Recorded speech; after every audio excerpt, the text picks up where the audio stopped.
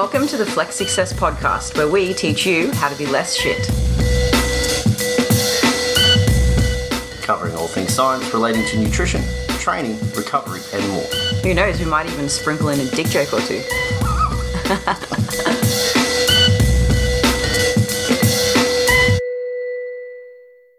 Welcome back, listeners, to another podcast. This one's a little different. It's just me today as your host, not me and Dean, and it's a two-part podcast.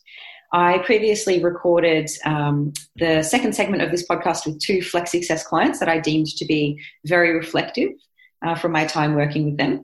And we're doing the first section of this podcast with Flex Success coach Shannon. Welcome. Hi, thank you.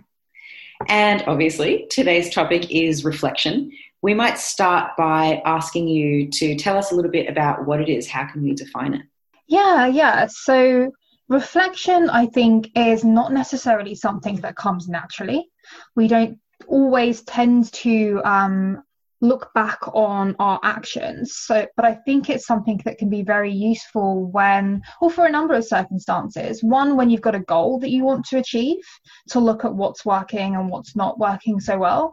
But even in things like emotional regulation, improving your relationships with people, it helps to look back at what you've done and kind of question yourself in order to, one, move closer to like the truth, as you would say in science, but also to find ways of improving what you're already doing.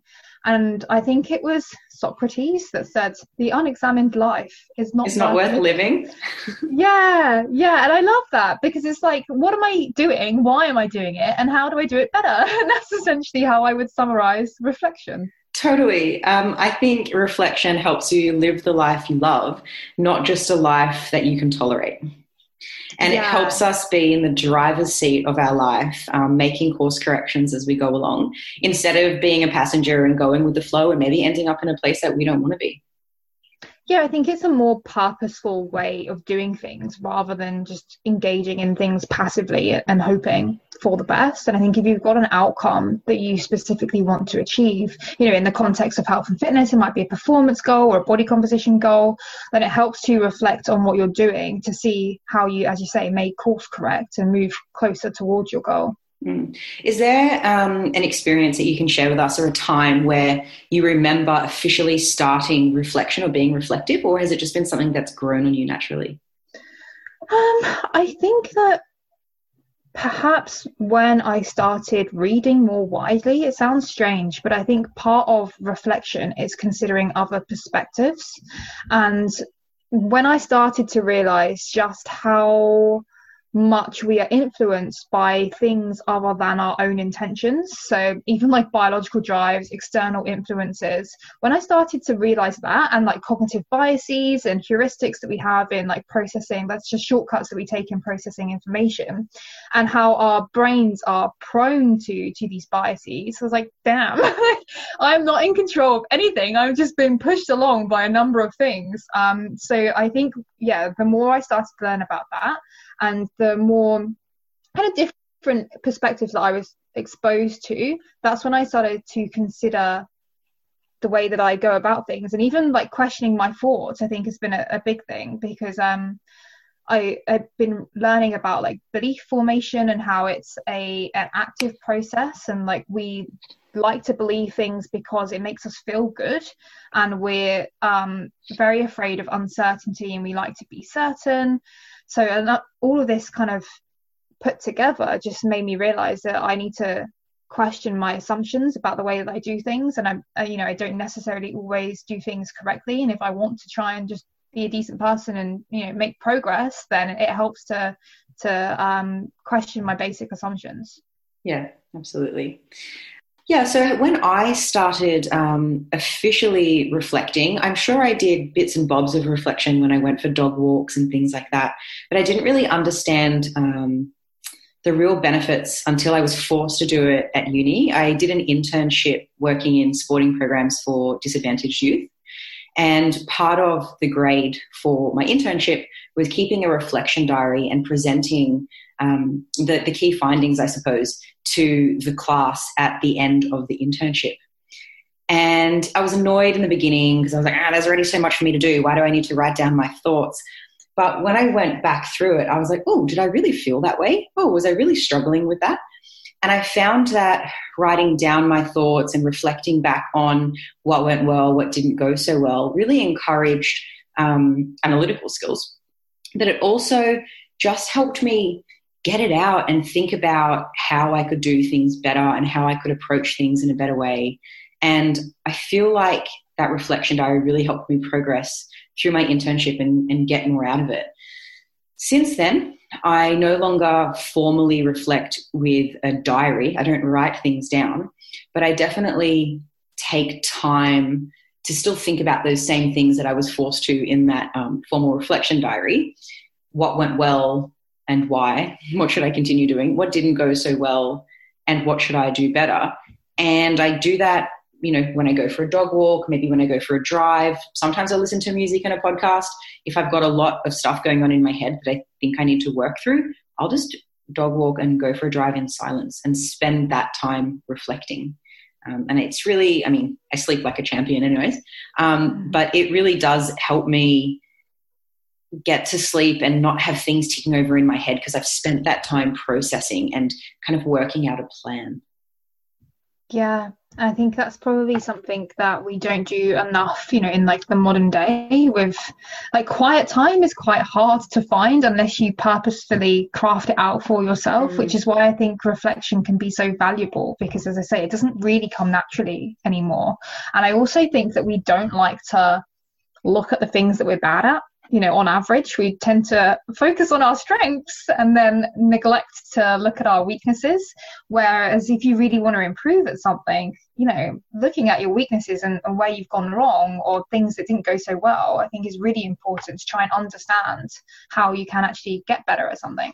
Yeah, absolutely. When we were just talking about doing a podcast on reflection, I asked you about your thoughts on it. And one thing you mentioned was it would be important to engage in reflection with curiosity and objectivity and an open mind and not to be critical. I'm not sure if I'm misquoting you there.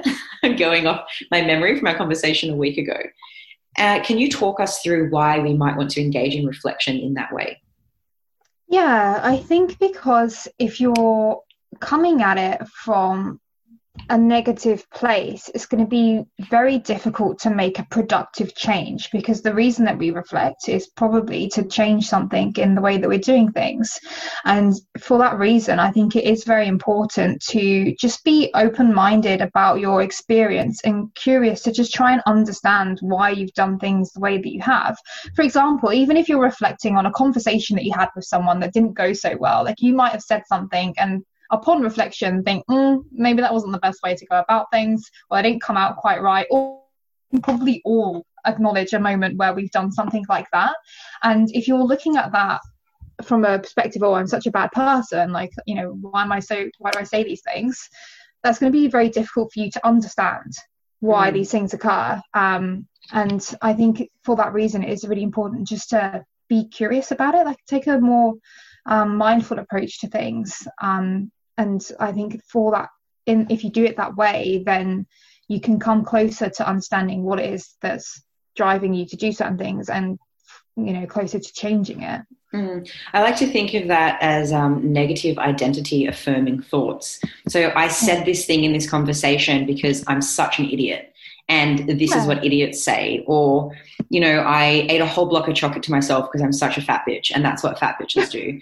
And they're really horrible things to think, and they really they just affirm negative identity thoughts. Instead, it could be, I didn't approach nutrition with balance, and then not attaching any identity to that. But next time, what I could do better is, and then just have a plan. Because when we don't have a plan, let's see if I can figure out a best way to describe this. If we were, training for a powerlifting competition, let's say, we wouldn't wait to get onto the podium and then lift the weight and expect without any training we'll be able to do what we're meant to do. We train beforehand.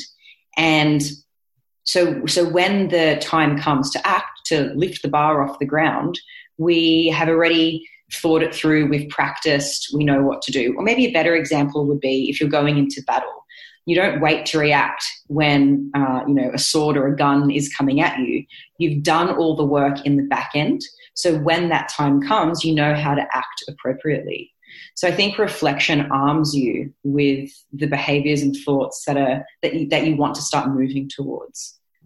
I think not identifying too strongly with these thoughts is a really good point because when we do that, it's easier to become fused to one way of thinking. Like you mentioned, oh, I'm such a fat bitch, like I always do this. And then how are you supposed to consider other perspectives? Like, oh, maybe I was just tired because I had a really stressful week and I overate as a result of that. Like, that's not something that you would necessarily, you haven't identified with that. You've just kind of acknowledged what could have gone into it, and then that's more productive because there may be a case of, okay, well, I need to manage stress better, need to get to bed a little bit earlier, and that's a positive change. Whereas, as you say, if you've identified with it, it's just kind of a negative spiral of over attaching yourself to your thoughts and beliefs. So that's something that I kind of like to take people through, because we do see this often with dietary behaviors and behavior change. So I kind of like to reinforce the idea that you are not your thoughts and beliefs. You just have thoughts and beliefs, but they're not you. You can question them and you can change them, and then you can produce different outcomes. And one method that's quite useful for that is Socratic questioning, and that's something that is taught with cognitive behavior therapy, and it's a form of cognitive restructuring. So as I said, fusion with thoughts often comes up in a health context, like, oh, I'm not good enough and people will like me more once I've lost weight, something like that. And if you can question those thoughts, then as we say, we can just alleviate negative experiences instantly and produce more positive changes. So some kind of examples of that, of questions that you can ask yourself. Like we kind of discussed beforehand the benefits of Socratic questioning and whether it's something that you think you can do on your own or whether it's more useful to have someone take you through. Yeah. And I think it's certainly something that you can practice on your own, but it's likely that you would get even more benefit from having a discussion with someone else, because if you can consider other perspectives, then you're, again, more likely to, I think, get a positive outcome. Sometimes we can't see our own blind spots, and I think questioning your own thoughts can be quite difficult to do on your own. However, some examples of these questions would be things like, what is the evidence for this thought? Oh, I'm a terrible person. Well, what's the evidence for that really? Is this a thought that's based on facts, or is it a thought that's based on feelings? Is it a habitual thought that you just always have regardless of the situation, or are there facts to support your thought? Did someone else pass on this belief to me? And if so, are they a reliable source? Is it a likely scenario or a worst case scenario? So, for example, I recently had a consultation with someone who is looking to get back into the gym, but she's quite nervous because she feels like she may have gained weight during lockdown with COVID, and she's anxious about going back to the gym because she thinks people will be looking and they'll notice that she's gained weight. Is this a likely scenario, or is it kind of a worst case scenario? Is there any reason to believe that people would actually think that, or is it kind of something that's come from within because you feel negative, about yourself? Might other people have different interpretations of the situation? Someone else might be like, oh, good on her for getting back into the gym, whereas you're thinking, oh my god, everyone's judging me and everyone thinks I'm terrible. Could your thought be an exaggeration of what's true? And am I looking at all of the evidence or just what supports my thought? And I think that's a very important question, because we are more likely to look at evidence that confirms what we already believe, and we're more likely to discount evidence that goes against what we believe. So I think if you know that, and if you know a little bit about how the brain works and why this occurs, it can be really handy. I think you almost automatically start to question things when it's like, oh, actually, I'm aware that, I like to believe things that confirm what I already believe. So now that when I'm faced with information that confirms a belief, I kind of ask myself, do I want this to be true? Okay, if so, then I just need to look at this a little bit closer. It doesn't mean that it's not true, but, if it's something that I know that suits my kind of way of thinking, then I just need to be aware that that's a source of bias that may influence my thoughts. So yeah, I think there's some useful questions there that can be really handy. And again, it's not something that you always think to do. Yeah, absolutely. Because when you believe something to be true or you have a bias, you don't think of questioning it because you accept that as fact. So I think doing that's really helpful, and not just from will everyone be looking at me because I've gained weight, but also your political ideas, your ideas around nutrition. I mean, we see this all the time in fad diets. Yeah. Someone told me I can't eat carbs. Are they a reliable source of information? What could the alternative motive behind that suggestion be? You know, like these are all questions that you should be asking yourself. Absolutely. For coaches listening, I always find that with my clients, it's helpful to ask these types of Socratic questionings instead of solving the problem for your client, because what you're doing is giving them a fish instead of teaching them how to fish. Now, some examples might be someone would say, let's say they're a very new client and you haven't taught them much yet about nutrition. So they're perhaps following, a rough meal plan until you can teach them. And they say, I'm going out on Saturday night. I don't know what to eat. And instead of you being like, okay, send me the menu, I'll tell you exactly what you can eat, you might just ask thought-provoking questions like, okay, so you understand that we're trying to keep your calories under control. I'd like you to have a look at the menu and maybe get back to me on what you think and why. And then they might get back to you and say, oh, I think the salmon with the olive something that's very calorie dense. And then you might unwrap a few things for them and use that as an educational experience. And you're just trying to get them to find the solution and think deeper. So you build these critical thinking skills instead of creating dependency, I guess, on the coach-client relationship, which is not what we want to do. We want to give clients the freedom to live their best life without us. Yeah, that's such a good point. And I recently read a book that I think would be helpful for coaches, it's called How to Have Impossible Conversations. And it's about engaging with someone, like in a dialogue with someone who has a different belief to you. So in the context of coaching, we do often experience clients who have a preconceived notion of the correct way to eat, or so many times I've heard, I can't eat bread because I'm intolerant to it, or I don't have dairy, like things like that, which has come from media influences or fad diets.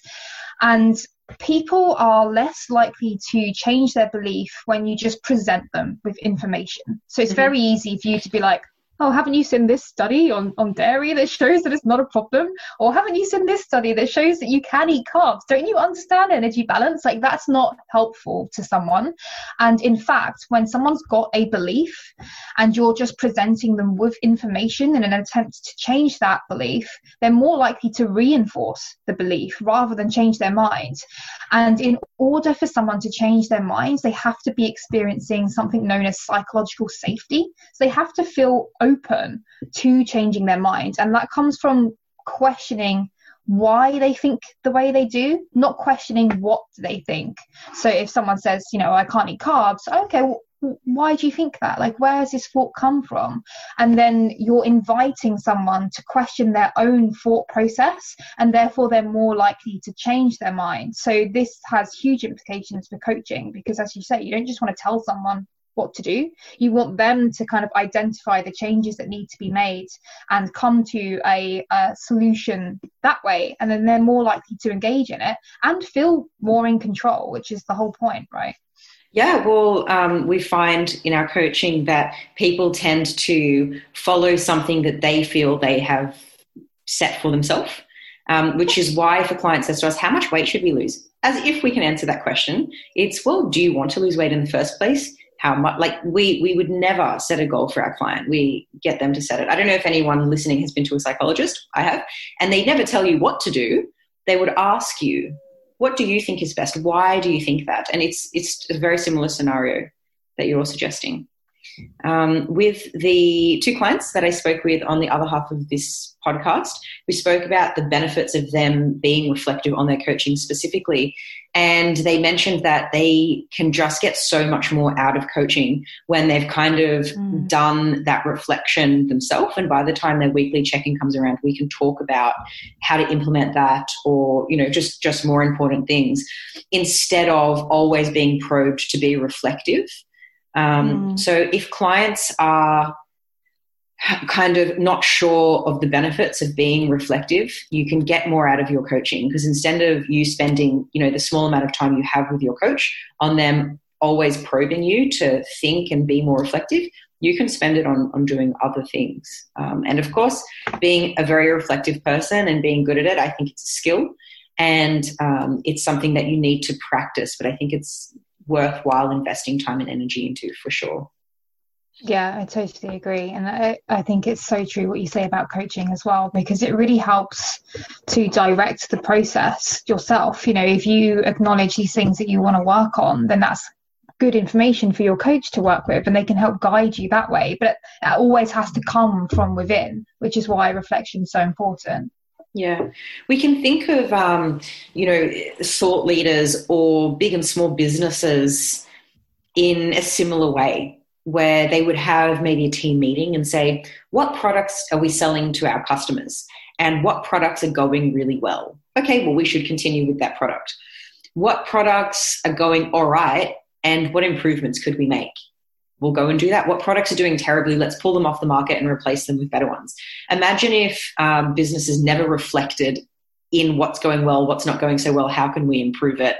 I don't think that business would stay afloat very long. And I don't see why we wouldn't do that with our own personal lives, which is so much more important than the profits of a business. So I just think, I think everyone should be investing some time, if they're not reflecting already, in starting to do that. Maybe, Shannon, we can talk about some practical ways that people can engage in reflecting. I recently spoke about a journal, and what I do, I just go for a walk and have a think. Is there anything you do in particular, or you would suggest to people, like questions in particular or methods? Yeah, I think those kind of Socratic questions that I mentioned earlier are really useful, and just questioning your beliefs, I think, is a big one, and your thought process. And I think it's not necessarily something you have to do to, even if you don't have a goal, like a specific goal, like a weight loss goal or anything like that, even if it's just a way of thinking better, like I think you can always improve upon the way that you think with reflection. And I think you're never going to be perfect at anything, right? So there's always room to reflect and to grow. So I think that's an important point, just to note that we can always get better at anything. So including reflection. Including reflection. And I know that something such as journaling is probably very useful to get your thoughts on paper. It's not something that I do regularly, but I think it's something that I would probably like to do more of. But just definitely, there are two things you can monitor. Like if it's a specific change that you're trying to bring about, monitoring is a form of like self-reflection, just by keeping track of things, and then looking back on it. But otherwise, I think just, as you say, thinking about certain situations, that if it's like relationships that you want to improve, or time management, or stress, or anything like that, like just looking back at how something has unraveled and then unpacking that, when that can be done, as you say, just from spending some time regularly doing it, like when you're walking a dog, or when you're just going on a walk or whatever. Or even in the evening. Like I know that a lot of people have trouble sleeping because their minds run at 1,000,000 miles per hour, and sometimes I think it's a case of not having the time to reflect on things, and that's when it all builds up. So maybe if you're someone like that, writing down at the end of the day, like just a few things that went well, or things that you would like to improve on, is a good place to start. I think having that time to unpack your thoughts can make you a better partner, a better friend, a better worker, because you're less wound up, less on edge, you have more direction, and generally happier. I'm not sure if that's a stretch, but I do feel like it can make people generally happier if they're not wound up as much. So there's really some overflow into other aspects of your life as well. 100%. And I would just add that something, as I mentioned at the start, that I think has really helped me is reading widely, because you come across different perspectives, and then that causes you to question your own beliefs, because if you read something that's completely different to what you think, it's like, oh damn, like that's a good point. What does this mean for my thoughts, and that can, as I say, feed into, like you mentioned, other aspects of your life. And I think that's where the real benefits kind of take place. Well, thank you, Shannon. I think we'll wrap it up and send the listeners off to the second part of this podcast with the 2 Flex Success clients. Thanks for coming on today, and I look forward to the next podcast with you. Awesome. Thank you for having me. Well, thank you for coming on the call with me today, girls, and having a chat about reflection. On a recent podcast, which was How to Be a Good Client, I mentioned reflection as being really important, and I gave you guys a shout out as being my most reflective clients ever. So I thought I'd have you on the podcast around the topic of how to be reflective, because who better than clients that are really reflective? Makes perfect sense. You guys want to quickly introduce yourself to the listeners? Do you want to go first, Angelique, or shall I? Hi, so I'm Angelique, Lizzy, and I do nutrition coaching together. Outside of that, I work in legal marketing. I train for powerlifting, and outside of that, I do some sailing and compete in offshore sailing, and study in my final stages of a law degree, so getting towards the end of that. And thanks so much for having me on. It's an honour. You're a busy lady. So I'm Desiree. I am an executive recruiter. I like to keep myself busy competing. I've done a couple of comps before. Lizzy does my nutrition for me as well. Outside of the gym and work, I'm a fur mama and an animal advocate. I love my fur children. That's me. Great. And you have the most beautiful fur daughter, may I add? I do. She's staring at me while we do this podcast. So on the topic of reflection, I, as a coach, love that you guys are so reflective, because it makes the coaching process so much more productive for you guys as clients. And being reflective increases your self-awareness and is a really important component in emotional intelligence. And I thought that I could start by giving examples where I found your reflectiveness really helpful in the coaching process. So, Angelique, your partner Chris recently had a birthday, and his birthday didn't go over one day. It was a 4-day festival. And nice. You thought about it beforehand and sort of reflected on your goals and your priorities and what you thought was more important. And you decided that perhaps eating out more, having, a bit of alcohol over the 4-day festival of Chris's birthday might not result in weight loss that week, which was the goal of that week. But you thought just for that short period of time, not making progress for that 1 week wasn't so bad, because your priority was celebrating your partner. And somebody less reflective would have maybe tried to tackle both and not enjoyed the 4-day festival and not lost weight and been disappointed in both. But because you had the foresight to reflect on what was really important, you still made good choices. You didn't take a step backwards, but, you got to enjoy the 4-day festival and were happy with the end result. An example that I can give for you, Des, is that we were doing intermittent dieting recently, and that means that we were going really low in calories some weeks and having more frequent diet breaks. But there was a week recently where you didn't have such a good week and there was some overconsumption.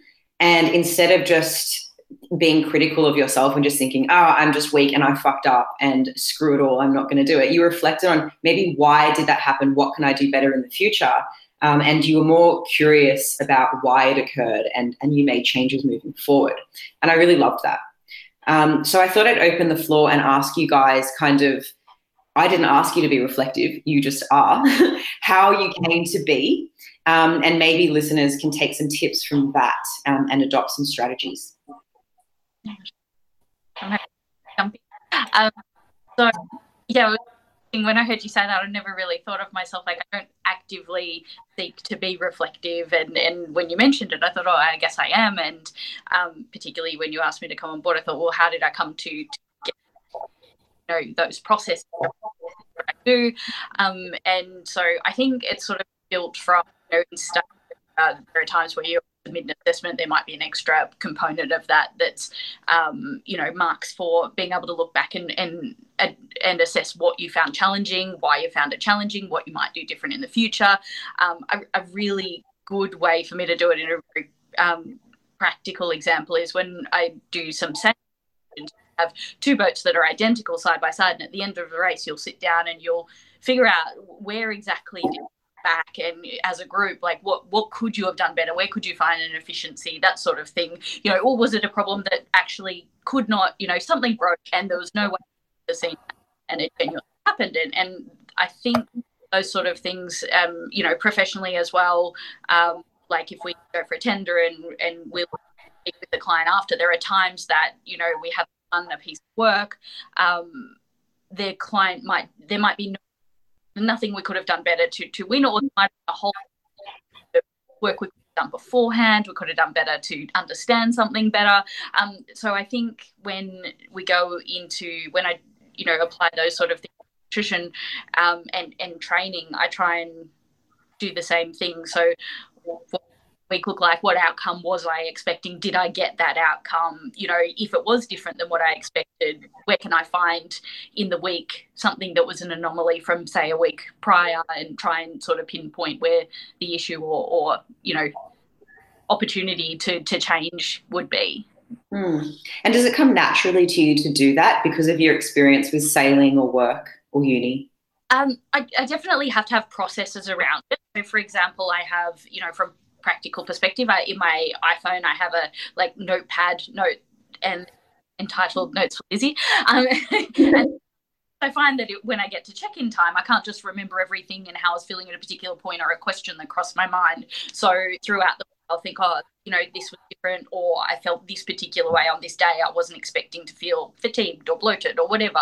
And so that will prompt me to discuss those things with you and give the opportunity to get the information, get the feedback, put a strategy in place to change it, that sort of thing. Yeah, awesome. Mm-hmm.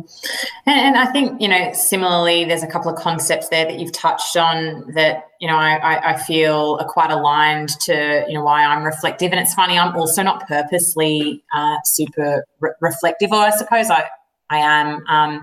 I've done a degree. I did one a couple of years ago, and part of that was there was a lot of group work. There was a lot of there was a lot of group work, and there was a lot of retros that we would do at the end of those to say, okay, what worked, what didn't work. This is the mark. This is the grade that we got. What could we have done to improve? And also on a personal level, professionally, I work with executives all day. So, a big part of what we do is implementing an agile methodology to the way that we tackle problems. And there's often so many moving pieces and so many different chefs in that kitchen that we need to think holistically about things. And one of the ways that I find is easy for me to not miss anything is to kind of take a step back, stop, and just think about everything. What's the likely impact of that action or that behaviour or that situation? And what, how could that impact the outcome that we're trying to achieve? And then think about a strategy, or put a strategy in place to overcome that. I also look at, personally as well. I have always been very, very goal oriented. And I think, getting into bodybuilding competitions is, another way that I could set a goal towards my training. And a big part of that is constant, this cycle of self-improvement. You're never going to get to a point where you're like, all right, cool, I'm done. And I think that's in every aspect of our lives. It's always like, what part of my body could have looked better? What could I do differently? Because that's the only way that we can get better. If we're not thinking about the things that we can improve, and we're not thinking about, what are some of the things that we perhaps didn't do so well in that might need some more work, we remain static. We're never going to improve. So I think self-reflection is just a critical part of that self-improvement mindset. Do you also take notes throughout the week like Angelique does? Yeah, it's funny when you said that. I thought, actually, yeah, I do. I sometimes will put dot points into my check-in sheet, or even I often fill out my check-in sheet, a couple of days beforehand, and then I take once I filled it out, I take a couple of days to really think about those answers and look for a data point to support those answers. And if I can't find enough data points, I think, well, actually, perhaps that's not the case. Perhaps, my mood actually wasn't as great as I thought it was, or perhaps, actually I really did struggle with hunger this week, or, my training wasn't as great. So it takes me a couple of iterations to fill out my check-in, because I want to make sure that it's accurate. Yeah. What I'm hearing is that this is really a strategy of self-discovery and a way for continuous self-improvement. And it's funny what you say about, like, you're never done in sport. There's always something to improve on, because with powerlifting, you can never lift all the plates in the gym. You're never done. And with bodybuilding, you can always be leaner. You can always be more muscular. You're never done. Yeah, you're never done. So right there, for sure. And with reflection, we're thinking about, how did you act? Why did you act like that? Is that how you want to act in the future? If no, what else could you have done better? And then from that thinking process, then you can start planning. How do I want to act in the future? Those if-when questions. If this happens, or when this happens, what will I do then? And I found that I don't have to. So with a lot of clients, we have to do something called Socratic questioning. And basically, we just use that to bring awareness or information to the client, and to bring or promote insight, so they start thinking about it. I haven't had to use that much Socratic questioning with you guys, because you're just so naturally reflective. But you seem to come to the table with, I didn't have such a good week. I think it's because of X, Y, and Z. If this happens again, this is what I'm going to do. Or when this happens again, this is what I'm going to do. And less reflective people tend to really draw the process out, because they don't think about, when this happens again, what am I going to do? And the same bad habits repeat themselves. So listeners might be thinking, wow, Des and Ange, that sounds like you guys have too much time on your hands, because reflection takes a little bit of time. Certainly not the case, both very busy ladies. And it actually saves time down the track, because you can break bad habits and have tools in your tool belt. Because if you're always repeating the same bad habit, you're not going to get very far. Yeah. I couldn't agree more, because I actually see it as creating an efficiency rather than having time, because you're making this awesome investment in training and nutrition and those sort of things, and you have a finite amount of time, and you want to get your outcome faster or better, whatever. You want, you make the best of the time that you're putting in. And with my training, like, I will video my top sets of each week, and rather than wait until my coach says, oh, you could do this next, like, I'll try and watch them between each, and if I can pick something up myself, I'll try and do it. And then at least I'm implementing that change, a change I know how to implement. Of course, there are a whole bunch of things that I don't know or understand, and that I then need the feedback on. But for anything that I can do, and similarly with nutrition, I'll be like, oh, gee, I ate, more than I expected that day. If I can make that assessment, in the first couple of days of the week, and say, why did I do that? Maybe I had, too much at the start of the day, not enough at the end, or whatever it may be. Then it's not a thing that, we can be discussing something different at the end of the week, that, something else that's come up that maybe I don't have the insight to pick up myself. Yeah. Yeah, I agree. I think being reflective enables us to have a more robust discussion with you at check-in time, Lizzy. Because if I was coming to you going, oh, I overate on this day, I'm such an idiot. I haven't progressed this week. What a waste. I think we're dwelling on things that have already happened. There's just no point in doing that. It happened. Let's explore why, and let's explore how we can be better next time.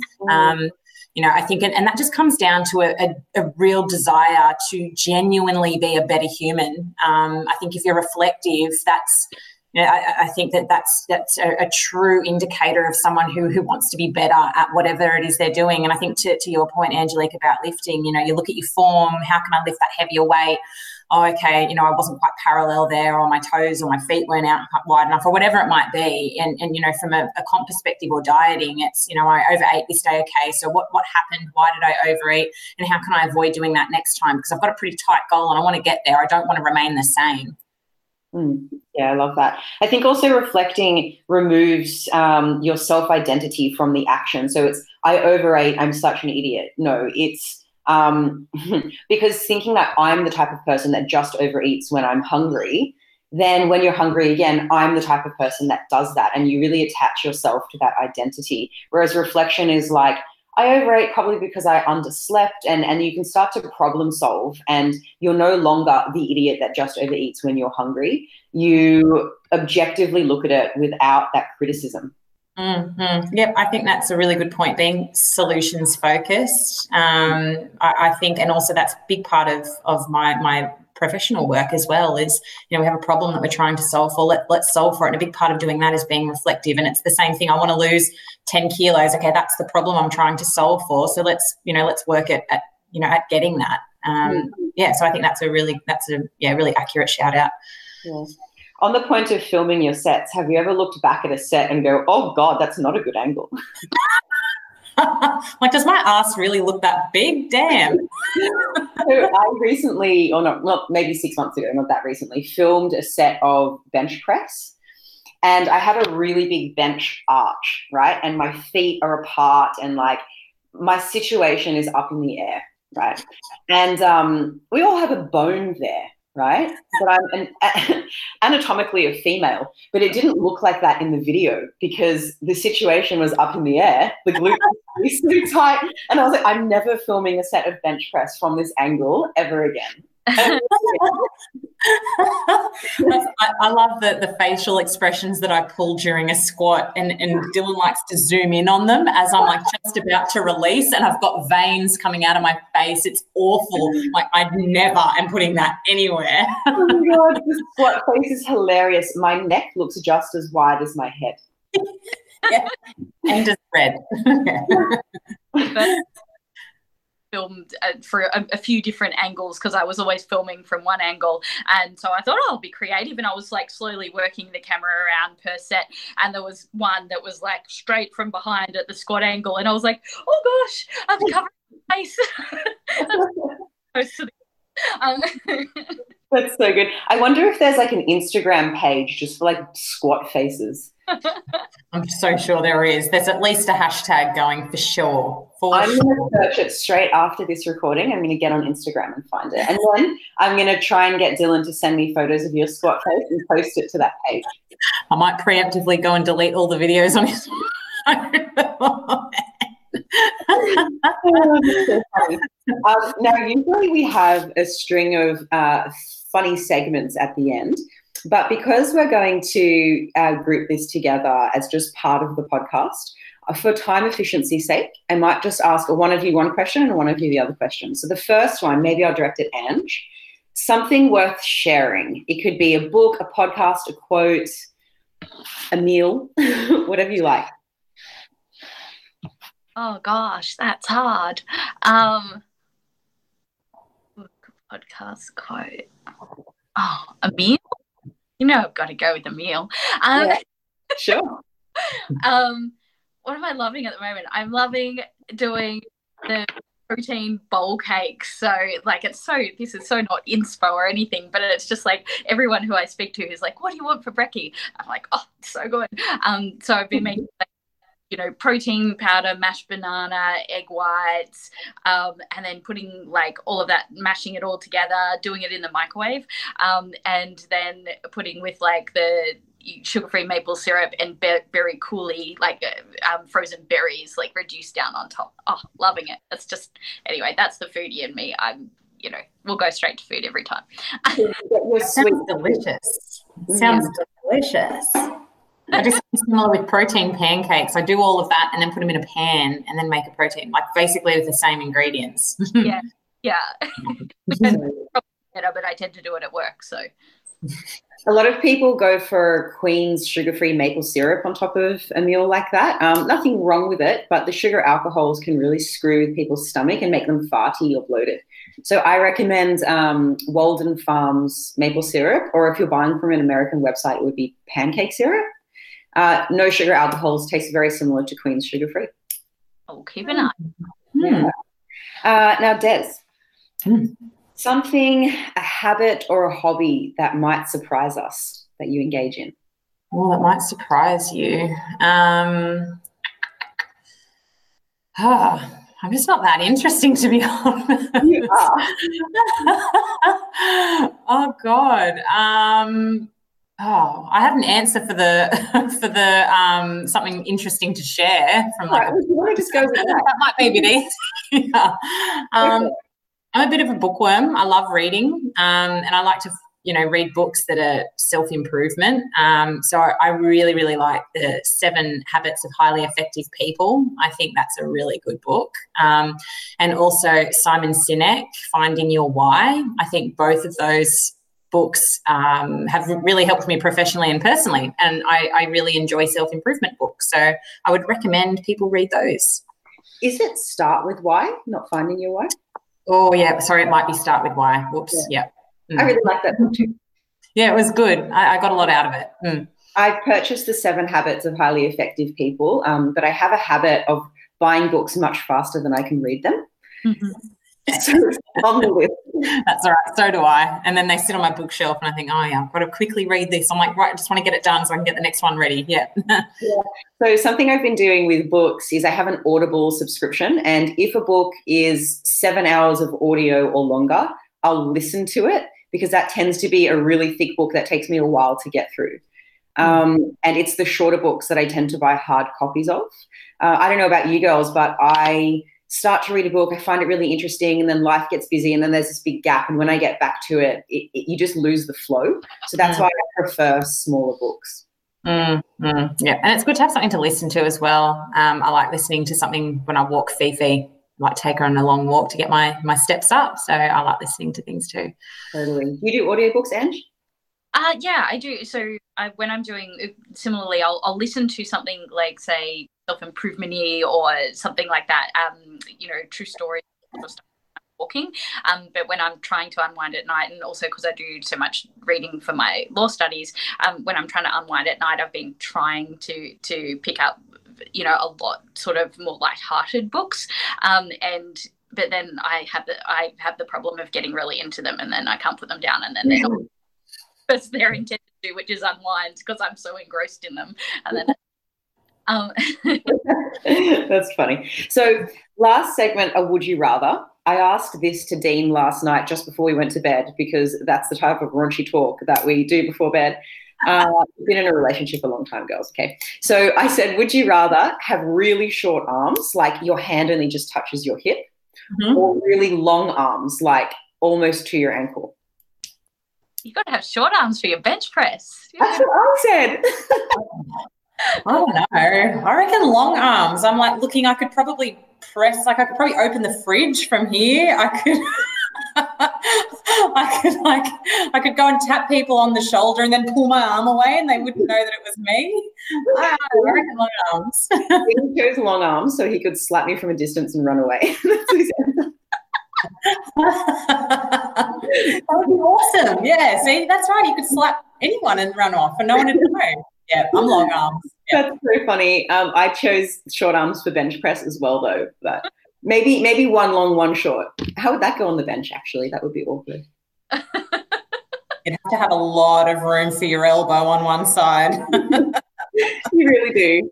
Well, thank you for coming onto the podcast and having a chat today. I really do think that we gave some valuable information and hopefully some things that people can take away and implement to be more reflective in the future.